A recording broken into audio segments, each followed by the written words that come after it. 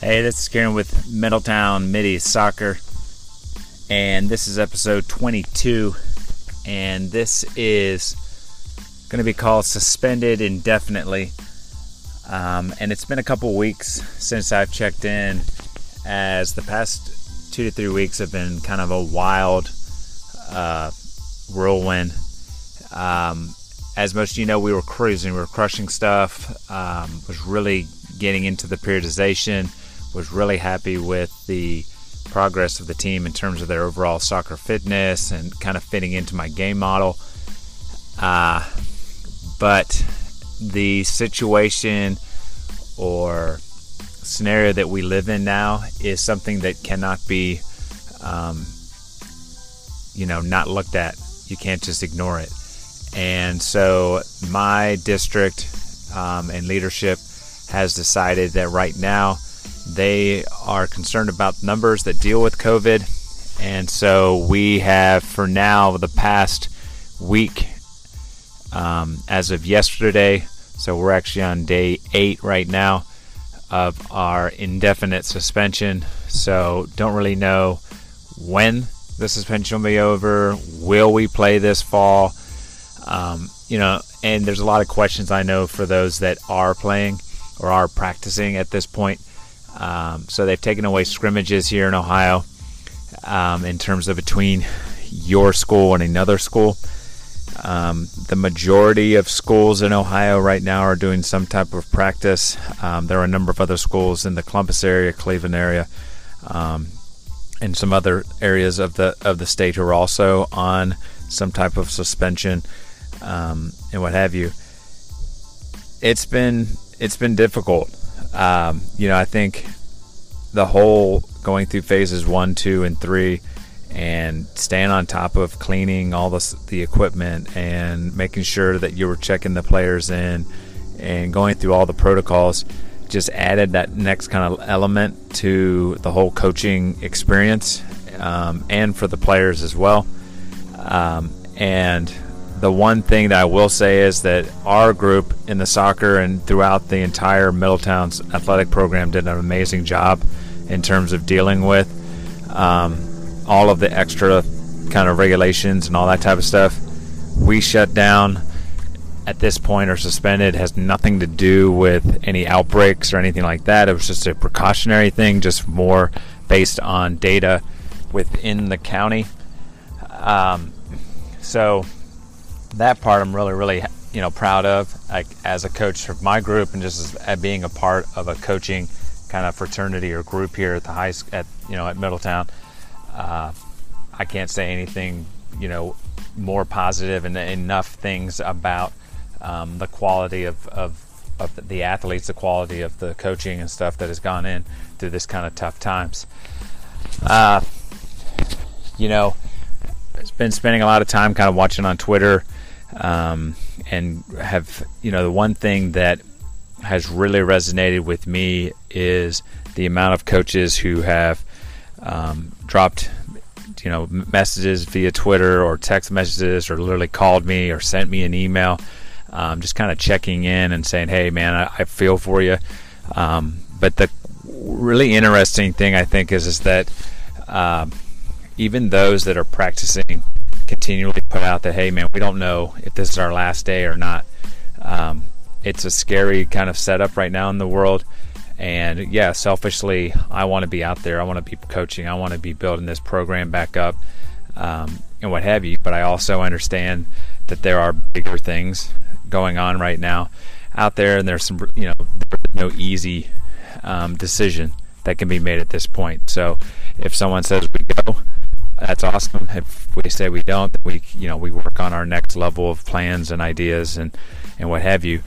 I'm disappointed because the boys, prior to the shutdown, we did another fitness check. So we did our initial one way back at the beginning of June, and we barely got through 2 sets of 11 minutes of 11v11 with a 2-minute rest. And so here we were, 6 weeks later, and I said, hey, let's go ahead and we're going to retest our soccer fitness. And we played 2 13-minute with 2-minute breaks, and the boys absolutely crushed it. The intensity was awesome. Decision making was really good. Communication was spot on.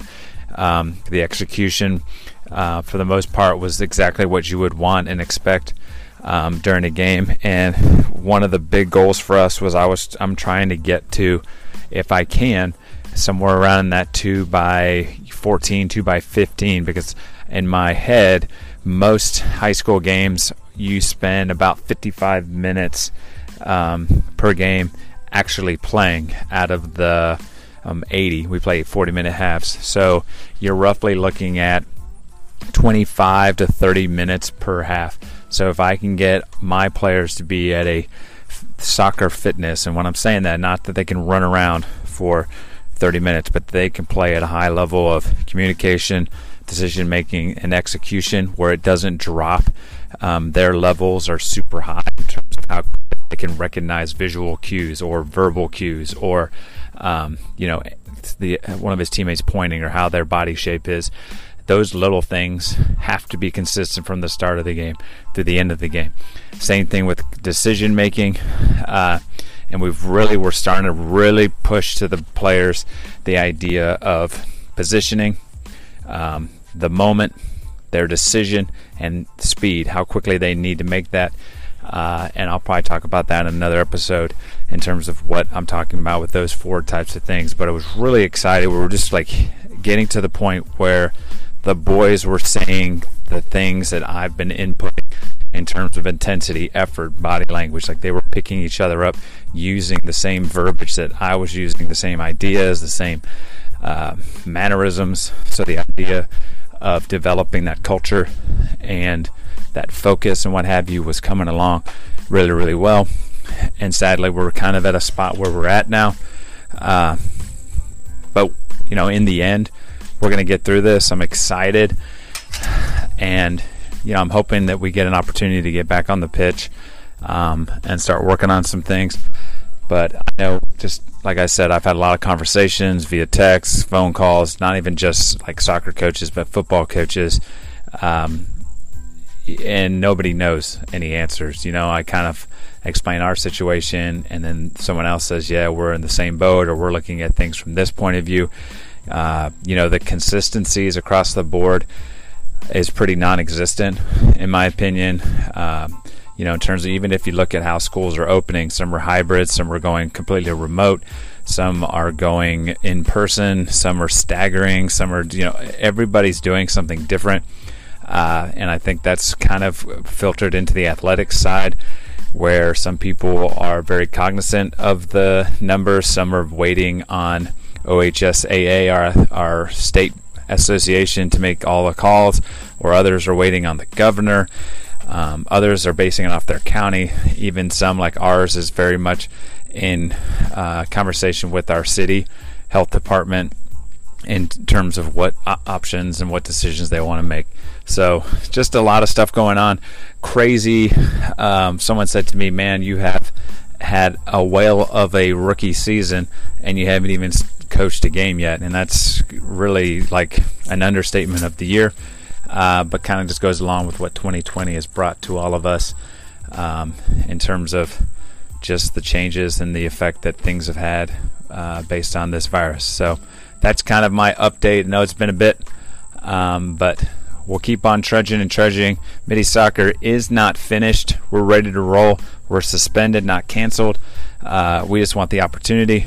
Excited to have the opportunity to play in the GMC, one of those really respected and competitive leagues in Southwest Ohio and even in all of Ohio, and the opportunity to compete against these quality high schools who we respect immensely is something that I look forward to, and I hope that we have the opportunity to, because it's only going to help my boys get better as soccer players, but also in the long term, 20 years from now, these challenges that we're going through are going to make them even better husbands, fathers, and just men of society. This is Kieran with Midi Soccer Family, brick by brick.